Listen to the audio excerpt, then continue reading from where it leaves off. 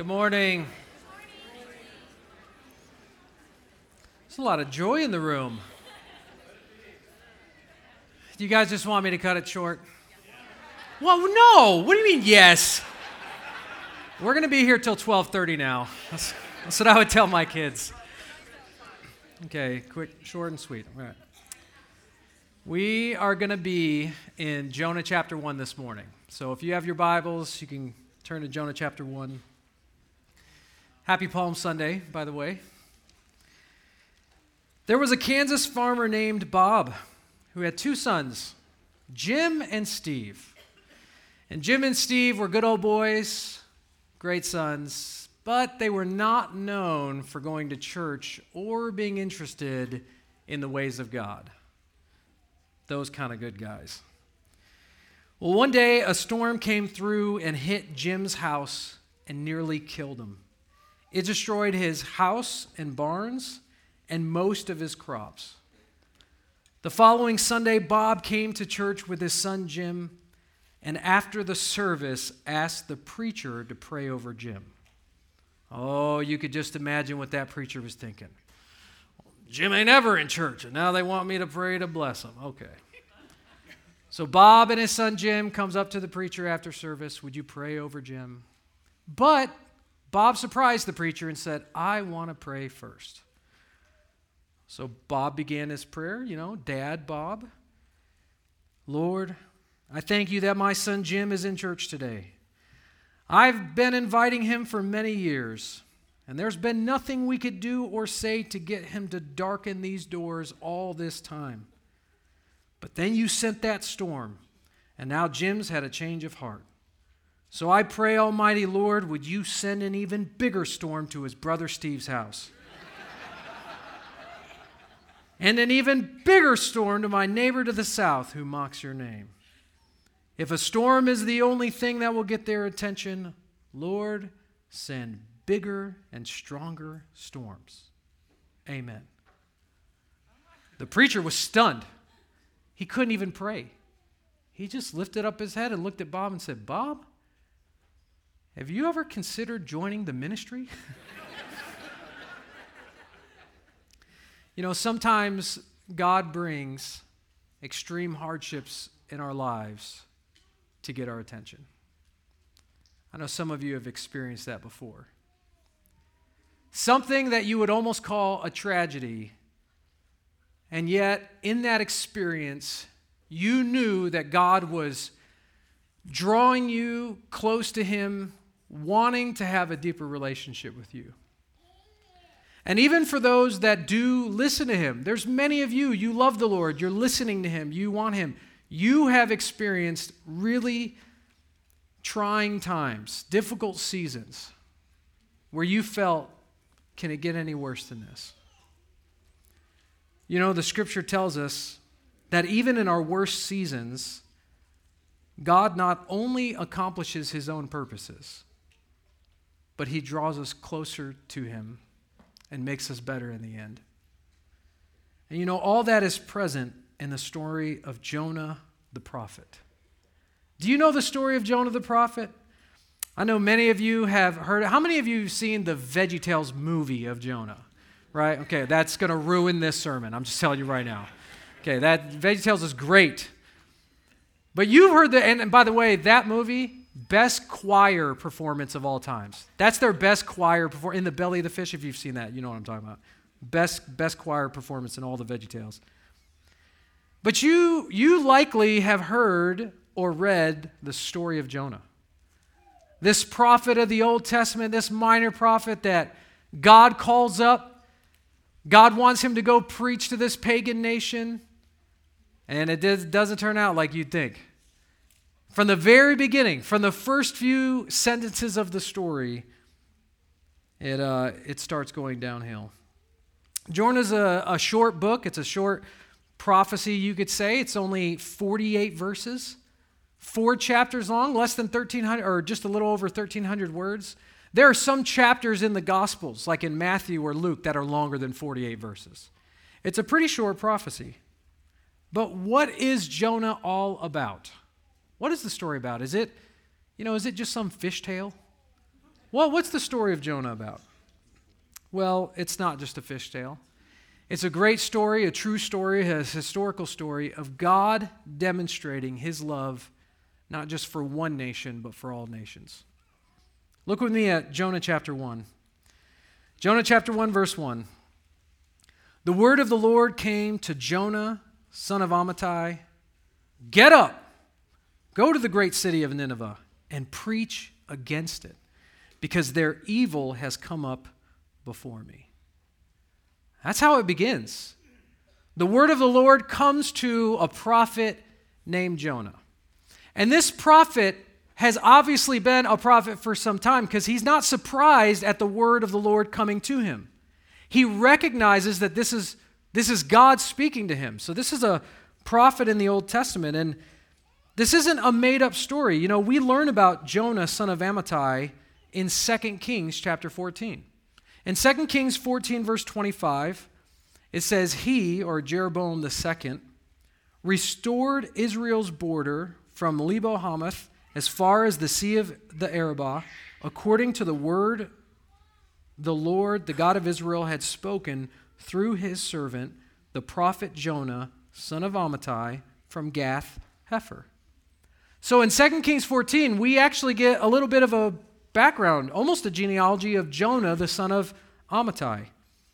In 2 Kings 14, this is written about the time of Jeroboam II. That's what it's relating to. That's what it's been written about. And we know that Jeroboam II's reign is from 782 to 753 BC. So Jonah prophesied right before this reign, right before Jeroboam II. You read about Jeroboam I in verses 23 to 24. I just don't want to give you all the details. So Jonah prophesied sometime before 782 BC is the point. So we know he's a real character. He's described as a real man. Josephus wrote about Jonah. He wrote about Jonah being a real man. It's a historical book. If you know Josephus, he was the Jewish historian from the first century that wrote a bunch. He was a writer. I love his first name, Flavius. Just to mess with seminary students, because I know it's not pronounced this way, I say, oh, I love Flavius, because it just reminds me of flavor, like Flavius Josephus. He's a famous historian. And so Jonah is a real man. He's a real prophet, and he's preaching to a real people, a real nation. It's not fiction. It's not an allegory. You know, some people wonder, is Jonah an allegorical story? Because there's some pretty amazing events in Jonah. There's a number of miracles that happen in the story of Jonah. But no, it tells us that Jonah was a man from Gath Hepher. If you know Gath Hepher on the map, this is a town just 2 miles north of Nazareth in Galilee. He was born not far from where Jesus was raised. And he was called by God to preach to a pagan nation, the Assyrian Empire. And man, if you know your history, the Assyrians were brutal. These guys were mean. They were the terrorists of the day. Look in verse chapter 2. Or look at chapter 1, verse 2. He says, the word of the Lord came to Jonah, son of Amittai, get up, go to the great city of Nineveh and preach against it because their evil has come up before me. Nineveh is the capital of Assyria. And the Assyrians were known for their brutality, their violence. Also interesting, I don't think coincidental, but I think it's historical. There's a connection here. Do you know where modern-day Nineveh would be today? In Mosul, Iraq, where the headquarters of ISIS was.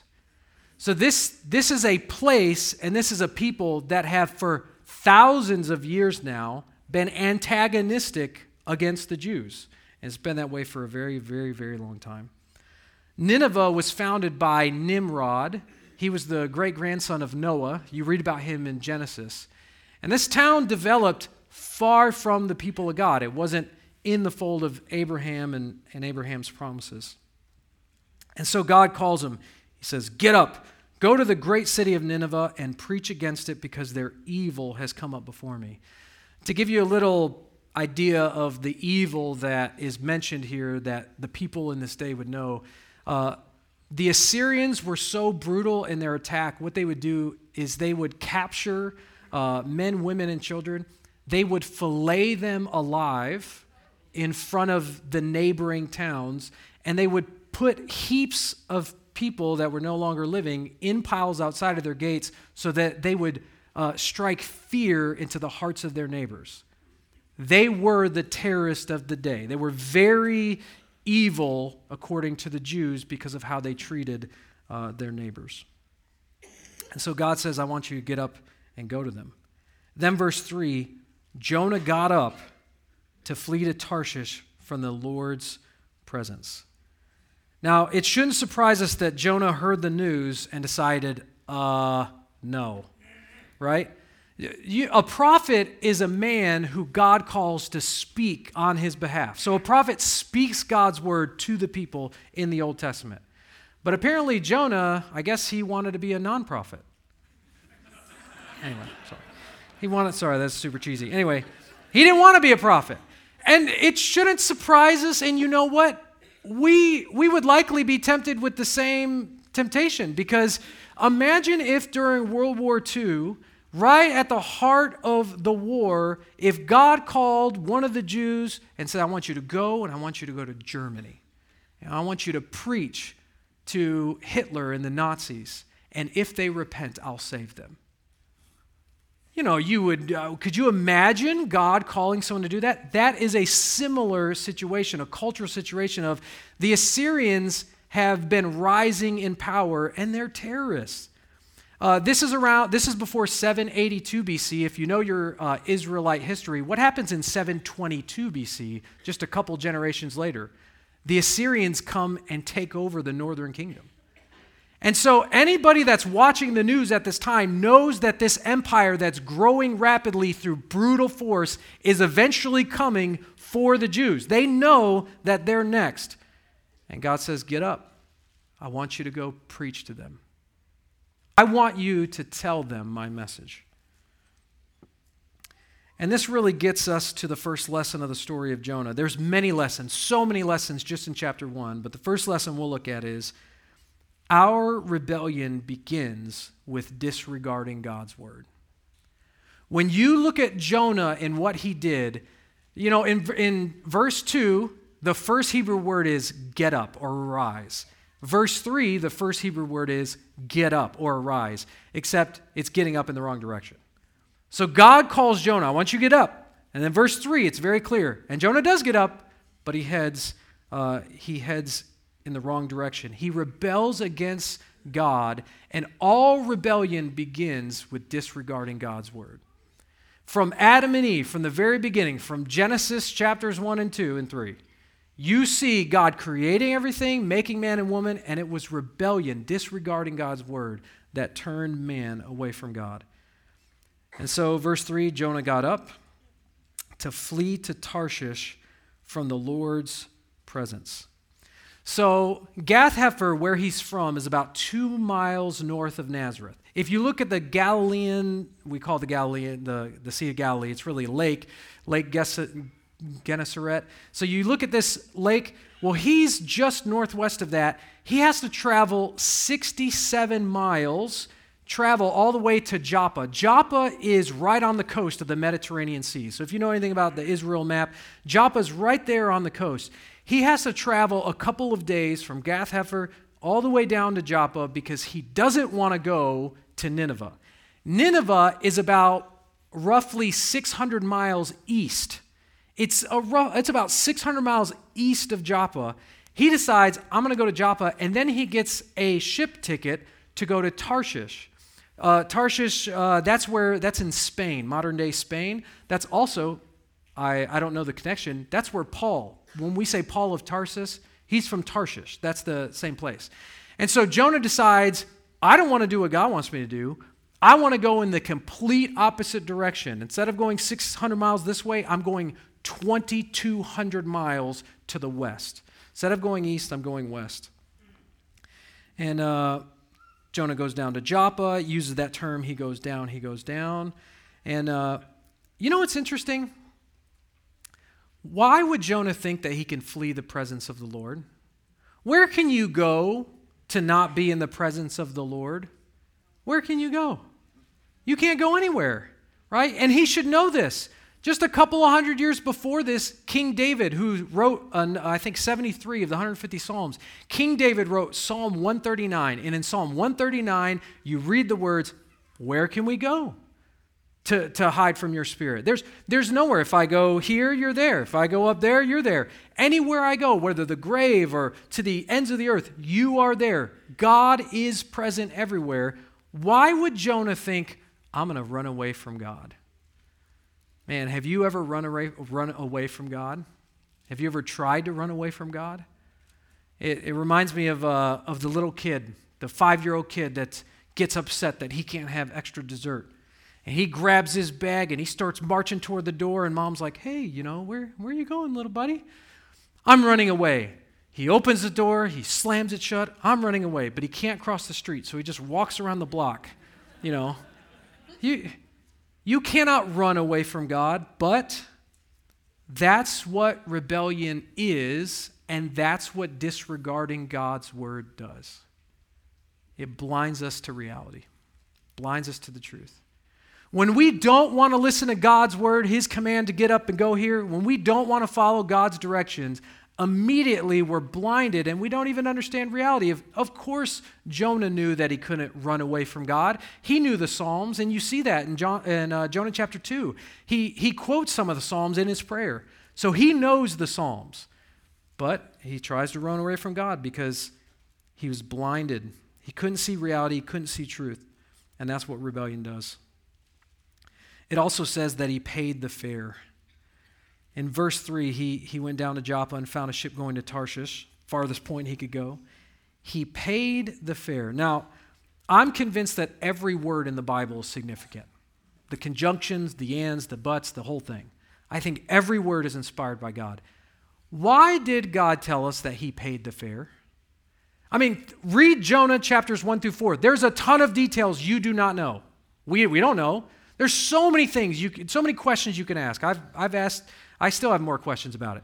There's so many things we don't know, but it tells us that he paid the fare. Well, I don't know exactly why, but I can tell you what it makes me think of.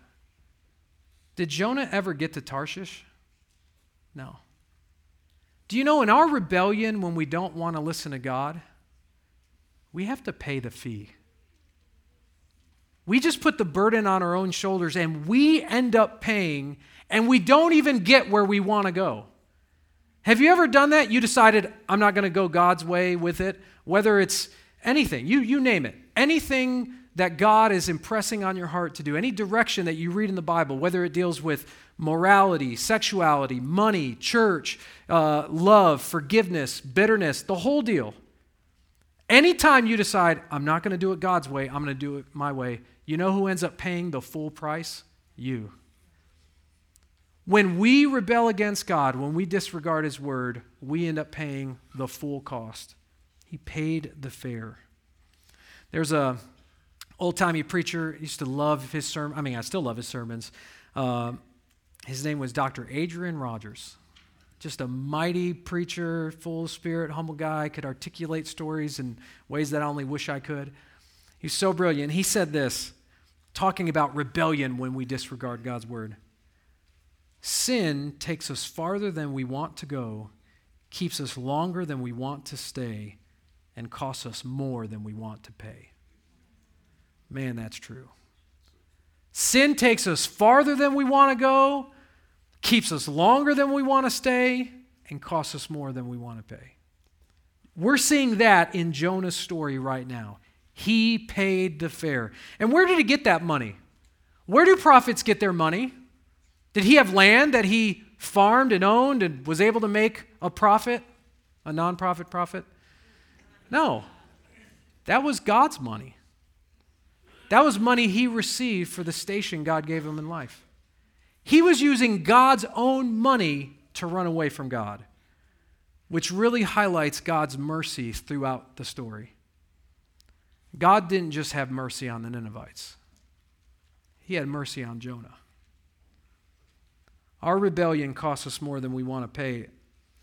Our first step toward rock bottom, which we see Jonah going toward. Our first step toward rock bottom is going in the opposite direction as God's word.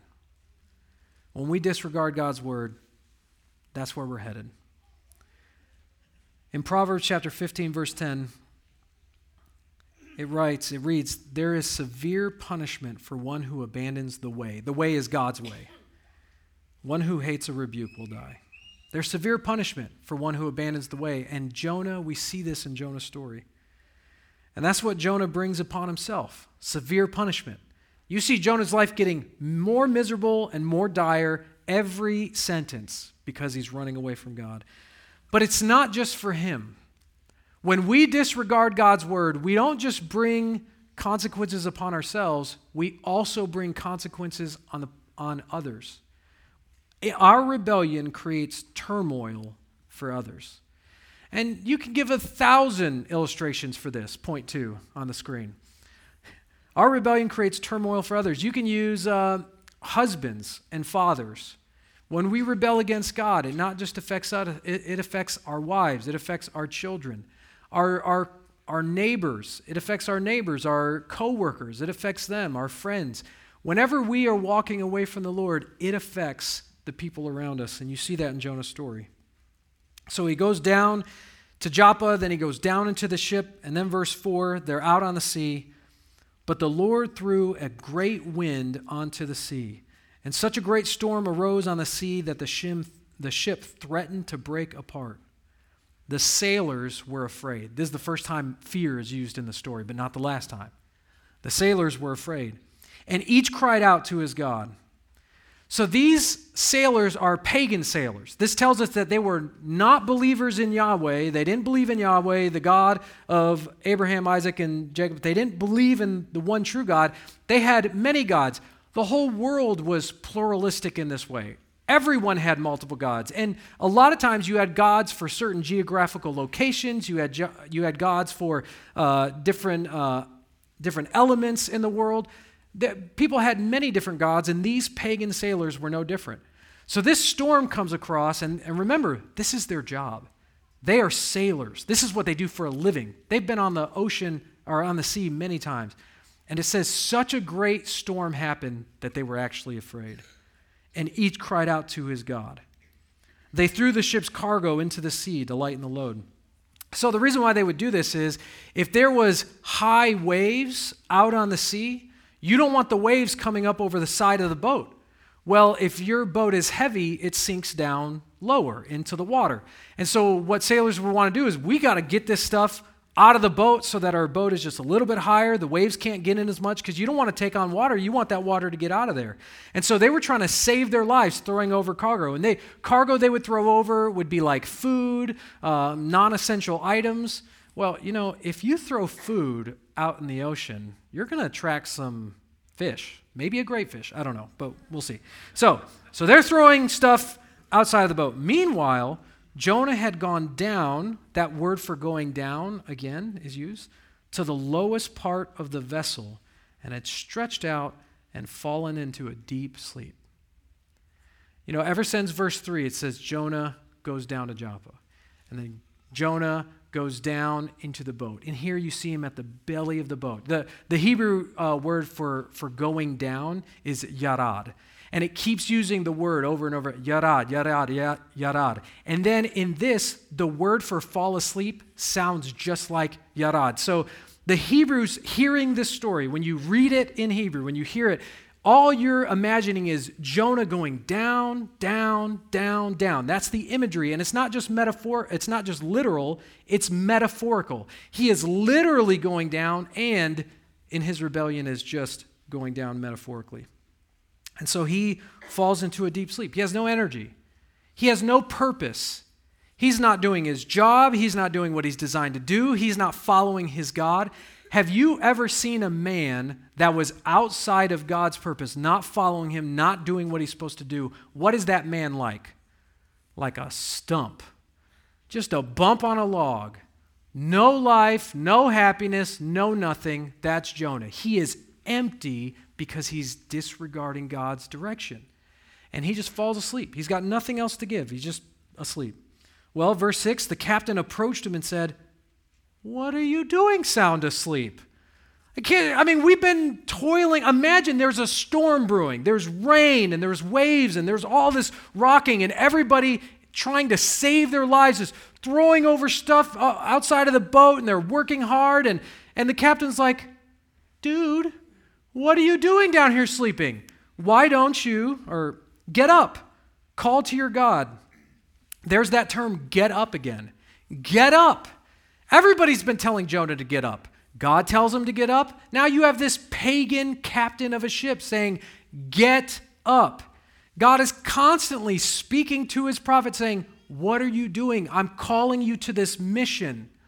I'm calling you to a mission. You have a mission. You have a ministry. You have a message. You have a message from God to go tell the people that I'm telling you to go tell. What are you doing? Get out of your seat. Get up. That's the impact. And then he says, call to your God.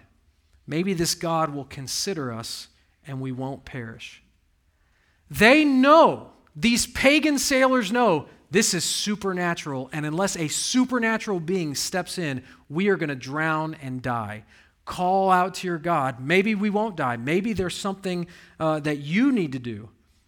So verse 7, come on, the sailors said to each other. Let's cast lots. Then we'll know who is to blame for this trouble we're in. Now, this always confused me. I just imagine if I'm out there, I'm soaking wet, there's rain, it's stormy, it's probably lightning, it's a little fearful. I'm about to die. I think I'm going to drown. There's waves coming up over the side. And all of a sudden, one of the guys like, wait a minute. Who wants to play Farkle? I got these die. I just like cast lots. Like, what are you doing? Why are you? Well, if you understand their philosophy, their worldview, what they think is, unless some God intervenes, we're dead. So let's cast lots and find out who's the problem. Why? Likely they've been arguing with each other. I didn't do anything. I don't know. I'm good. No, we're doing fine back home. Like, I'm sure they were all like, I don't know why this is happening. And they're like, well, this is it. We're casting lots. We're going to let this God tell us who is at fault here. Why is this happening? Then we'll know who is to blame for this trouble we're in. So they cast lots. And don't you know it? The lot singled out Jonah. And there's a proverb that says the die is thrown in the lap, but the Lord determines the outcome. God uses these pagan sailors and their pagan way of trying to figure out what God's doing. He even uses that to get Jonah's attention. He singles out Jonah. And then they said to him, verse 8, tell us, who is to blame for this trouble we're in? What is your business and where are you from? What is your country and what people are you from? So they're having an interview with Jonah. And they're like, the lot fell on you. Who are you, dude? What did you do? What's your job? Where did you come from? Where were you born? Something you did and a God where you're from is causing us great distress. We're going to die. Verse 9, Jonah answered them, I'm a Hebrew. I worship the Lord, the God of the heavens, who made the sea and the dry land. Then the men were seized by a great fear and said to him, what have you done? So you got to imagine being in their shoes. Who are you? What did you do? Well, I'm a Hebrew. You've probably heard about the God of the Hebrews. I know reputation has gotten around. This is the great God that helped us conquer the golden age during David and Solomon. We're not far behind this timeline. This is like 100 years after that. And so this isn't very far away. I'm the guy of that God, and he's the God who created the sea. Well, great, dude. You made the guy who created the sea mad? What's wrong with you? Why did you do this? So they get upset. And the men knew that he was fleeing from the Lord's presence because he had told them. So at some point he tells them, God gave me a message to tell this pagan nation the truth, that they need to repent or else they're going to die. So they hear the message that was meant for the Ninevites because he tells them, this is why I'm running. So, verse 11. So they said to him, what should we do to you so that the sea will calm down for us? What do we have to do? What's the protocol here? For the sea was getting worse and worse. And he answered them, pick me up and throw me into the sea so that it will calm down for you. for I know that I'm to blame for this great storm that is against you. In one way, you almost want to be like, thanks for being honest, Jonah. But if you pay attention to his answer, what's his answer? It's not, listen, you guys, I've been rebelling against my God. This is my fault. These consequences really should be on me. I've brought you into this. My rebellion has caused you turmoil. Turn the ship around. I'm sorry. I'm going to go back. I'm going to do what God told me to do. No, this pathetic, pouting prophet said, just kill me. Just throw me over. Just murder me.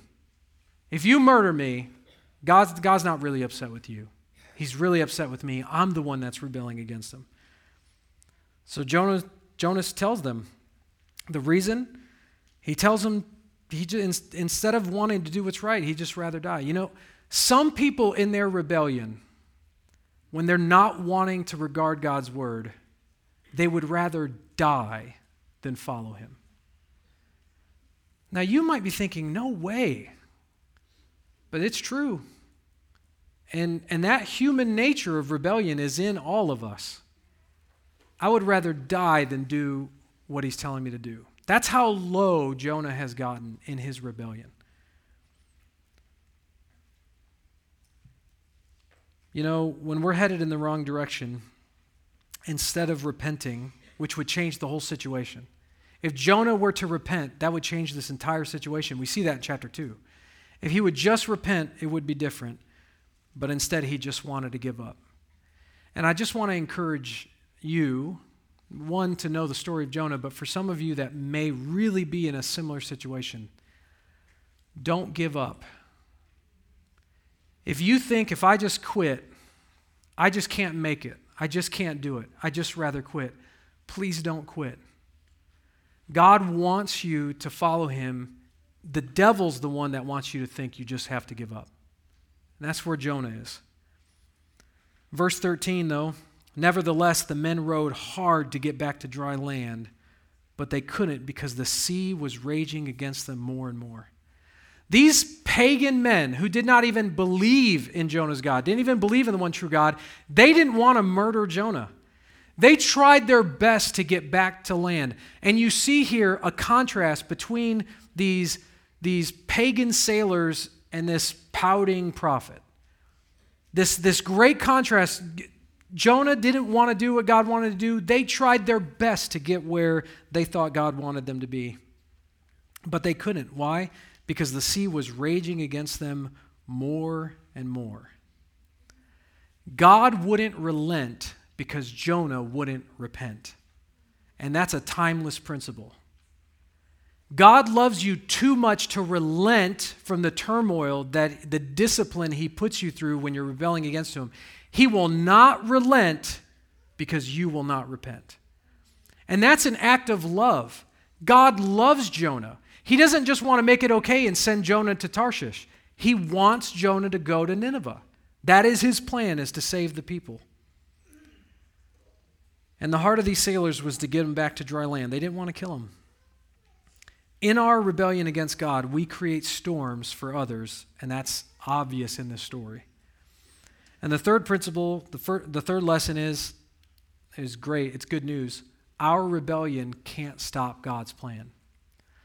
What is wonderful in Jonah's story is our rebellion, or Jonah's rebellion, cannot stop what God intended to do. Look at verse 14. So they called out to the Lord, "Please, Lord, don't let us perish because of this man's life, and don't charge us with innocent blood. For you, Lord, have done just as you pleased." Notice how these sailors are responding to Jonah's message that was meant for the Ninevites. They then call out to God, cry out to God, and not just a God like Elohim. This is Yahweh God. They name him. They know who the real God is. Don't let us perish and don't charge us. They know that they will die if they're charged as guilty. They understand the wages of sin is death. They get that message from Jonah. They didn't know God like this until Jonah explained this to them. And so they said, don't let us perish and don't charge us of innocent blood. For you, Lord, have done just as you please. Just as you please. You are sovereign. You are in control. So look at the turnaround, the repentance of these sailors, the pagan sailors. Verse 15, then they picked up Jonah. Right, this is the first time Jonah goes from down, down, down to finally up. Not his best moment, but he gets picked up, and threw him into the sea, and the sea stopped its raging. Kind of reminds you of Jesus on the waters when he says, peace, be still. He tells the sea to calm down, and it does immediately. The men were seized by great fear of Yahweh, fear of the Lord, and they offered sacrifice to the Lord and made vows. You know what verse 16 tells us? They became believers. Amen. This is what it takes to be a believer. You place your faith. You fear God for who he truly is. You believe in him. You make sacrifices. You vow to the Lord. You give yourself to the Lord. They're putting their faith in this God. You know what's amazing to me? Everyone knows that the story of Jonah is about God wanting to reach the Ninevites. These sailors weren't Ninevites. Even in Jonah's rebellion, even in his act of denying God, and I don't want to go where you're telling me to go, God uses that to save these pagan sailors who before had many gods and now have made sacrifices and vows to the one true God. They become believers in his rebellion. So God uses Jonah's rebellion to save. Not only in chapter 3, we read about him saving the Ninevites, which is the greatest revival ever recorded in history, but he saves these sailors. And then verse 17, the Lord appointed a great fish to swallow Jonah. And Jonah was in the belly of the fish 3 days and 3 nights. It ends with the Lord appointed. That word for appointed doesn't just mean the Lord sent. This means the Lord designated this great fish. Now, people have theorized what huge great fish this is. You know, is it a sperm whale? Is it this, sounds like a dinosaur name, type animal in the sea? What kind of fish is it? It doesn't matter what kind of fish it is. All we know is it was a real fish. And when did God have to appoint this fish? Did God wait to appoint this fish until Jonah said, no, I'm going to Tarshish? Right? How many days ago was that? We don't know how many days they were on the sea, but it's about a 2-day journey from Gath-Hepher to Joppa, and then they get in the boat, then they go out to sea. So it's likely, 3 days in? Did God wait? Did God only appoint this great fish 3 days before this? No. From Genesis chapters 1 and 2, God created and designated a fish. I want you to be able to swallow this man. Now, I just went fishing a week ago, and you know, when men catch fish, it's pretty cool. But when a fish catches a man, that's pretty impressive. And we don't hear about this very often. I know in the 1800s there was a sperm whale basically that ate a man, and these whalers got, I think his last name was Bartley, and they finally caught the whale. And if you know how the whalers would do, they cut him open, they get all the stuff out, and they opened his stomach, and they found the man in there, bleached and looking all crazy, but he was alive. They found him in the stomach. It was written in the Princeton Theological Review back in the day. Anyway, that doesn't happen very often, though. That's not a very common thing. That means that God in his mercy and grace created and designed a fish because he wanted to save people. He wanted to save the sailors. He wanted to save the Ninevites. God can use our rebellion or rock bottom for good. God wants to use even the worst scenarios to save, and that's what we get to do every day of our lives. The reason why God has not brought you home in heaven, which some of you are like me, you're just ready to go. You just can't wait to be there with him. The reason why you're still here is because God has called you. According to Ephesians chapter 4, you were called. According to 2 Corinthians chapter 5, you are his ambassadors. You are his witnesses to tell people who he is. You have a message, and you have a message to tell people. God wants you to tell others. And the question is, are you disregarding that message? Are you doing what God has called you to do? Are you sharing that message? Are you on the mission that God has called every single one of his people to be on? Because we get to do that together as a church. Not just during Easter week, which is so fun. We get to invite people to Easter programs and all that. It's so much fun.